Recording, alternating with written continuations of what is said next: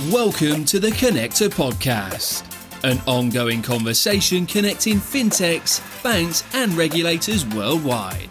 Join CEO and founder Koen van der Hooydonk as you learn more about the latest available trends and solutions in the markets.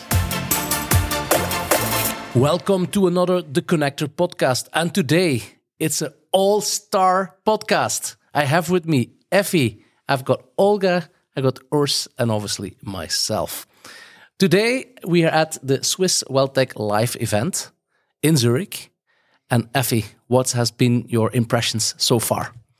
It's a beautiful sunny day outside, and in here I have been impressed with the demos that Six shared with us in the early morning session. And they have actually been using ChatGPT or some LLM, and they showed us two very concrete cases. One is how they've integrated LLMs in their, the trade surveillance tool. And how that is helping compliance people write a very concrete and well-documented report on whether an alert from the system is a false alert and why it is, or whether it is an alert that you need to look into. And the other two demos that were very impressive have to do with the Six market data terminal that also uses these LLMs to do basically market research that all these asset managers do all day, slashing the time and the accuracy to, let's say, 1/10. And, you know, we're talking about tasks like give me the top gainers of this week. And, you know, it produces graphs. It gives reliable sources of information. And I'm very excited because I have seen stuff working instead of just talking about the possibilities. And I had Roy Kirby in another podcast earlier. And he mentioned that this whole idea, it was brought to production in less than a few weeks. So they did tests and they just validated, and then I brought it to production, which I think it's great from a company such as Six. And one of the things also in terms of the test, because the test was made that the experienced user was actually on the system. It took the person 60 seconds, and a not experienced person took only 10 seconds. Which brings me a little bit to the experience. And experience is about learning and education. I know, Olga, that's pretty much your forte, if I may say. So what is your take on with your own experience, what you actually do as a day-to-day business and what you've seen here already at the conference? Absolutely. So I'm so delighted to see more diversity at the conference, to also see at least customer experience being a topic to be addressed. I think we still have a little bit of a way to go to kind of come to terms that we might need to educate the customer first before he or she can engage with all these wonderful solutions. So it's almost like there is a whole path that people are on until they engage with wealth management, right? And what I observe today, and hopefully we will still observe throughout the day, is a lot more openness to discuss these subjects, not necessarily the great solutions, right? How to do it. But I do feel encouraged because being in the industry for almost 20 years is the first time now, or one of the few times, where at least you see these topics being discussed. Okay, customer centricity, hopefully more than a buzzword, right? While we all kind of become fashion victims of our great GPT applications. Is it like bringing back the human in the equation of private banking, which traditionally it was 100% in the middle of everything, but then a lot of technology came. So how would you say that's right? I personally think the industry had the human in the middle and center stage of private banking, because you are talking about wealth management whose purpose of growing was through financial advisors. Then it pivoted to the other side of the equation, which is the technology is going to do it all. And I personally believe the golden truth lies in the middle. The human connection and competence enhanced with the efficiency of technology. And I think the GPT solution that Effie was mentioning is such a great example of it, right? It doesn't take anything away from the human.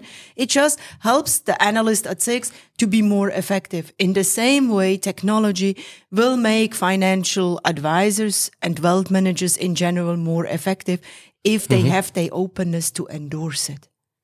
No, I totally agree. And you see it here. We brought out the magazine around WealthTech, and one of the articles is around how do you augment the relationship, or how do you augment the private banker to have a better conversation empowered by technology. It's not replacing, but it's augmentation. And if you allow me to add one thing to that, of course. I believe that is where also part of the biggest hurdle will be, because many advisors in the industry are very traditional. They've been in the industry for a very long time, and it probably requires as much education and change management on the advisors as it does to educate the clients to actually engage with it. So I think those players who actually master to do both, take the advisors on board with these new developments and inspire the clients, will emerge on the winning side. And I think that brings me to Urs, because that's your cup of tea, right? It's the perfect handover from Olga. This exactly was the panel we listened from the private bankers, where I see a big challenge, the cultural transformation, to get them along. We heard it from a panelist. It's very difficult. So I see a huge opportunity now for smaller, focused, independent wealth advisors to basically use these tools, use them as an assistant and grow with them and start automating, bring in the context. Even context information can easily be sourced. And that's where I believe we'll move from wealth advisors, which are literally salespeople, because of the KPIs, we see that, to become real mentors and coach. And the other example, which I really loved by the one lady in the panel was, yes, the Lego bricks, you not just choose, but you basically build your own financial ecosystem for your personal use, and you will be coached by the experts. And if you need an expert to deep dive, you need a solution, maybe insurance, maybe financial planning, you bring it in, you go together, and then all these tools like co-browsing, chat, self-service, hybrid services, they can all start playing. I think there's a huge opportunity, especially for the faster, nimble organizations. But that's the rise of financial planning, which is somehow underlying already there for a while, but never been really on the foreground. It's a foundation for it, yes, to implement then the proper solutions, because what's the end goal? The customer wants financial freedom, right? I mean, he wants to have this feeling, my finances are under control. I can achieve what I want in my life, or maybe even move to philanthropy and other purposes, depending on your financial resources, right? Which brings you in the ESG space as well, sustainability. What's your take on sustainability? I mean, I thought it was very interesting hearing about ESG today and being reminded about ESG washing, because I feel that we are actually in an era of AI washing. We've gone through the blockchain washing era. The AI washing era is here to stay. And since a lot of countries are looking into regulation, I think this will persist with us. And I think the problems that we have with ESG, which start with data problems mainly, and then, there's the mindset, the culture, but it's really starting with the data problem. I think we will have similar problems in AI, because we're talking about what is the data that you are going to mine or use to create new business models. And let's be clear also that even those that have use cases of the generative AI, they still haven't figured out what the business model is. Yes, we're talking about productivity gains, but those are not product and services that you're going to sell to your customer, maybe in some cases, but it's not new business models. So I would say that there's a lot of parallels between the ESG challenges and AI around data, where it sits, quality of data, preparing your data management to, take advantage of these trends, whether they're investing or creating new products and services.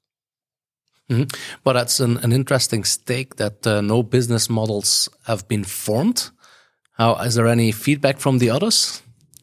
I would agree with Effie. That's true. I mean, we heard the typical saying is always from these panelists coming from banks. It's productivity, efficiency gain.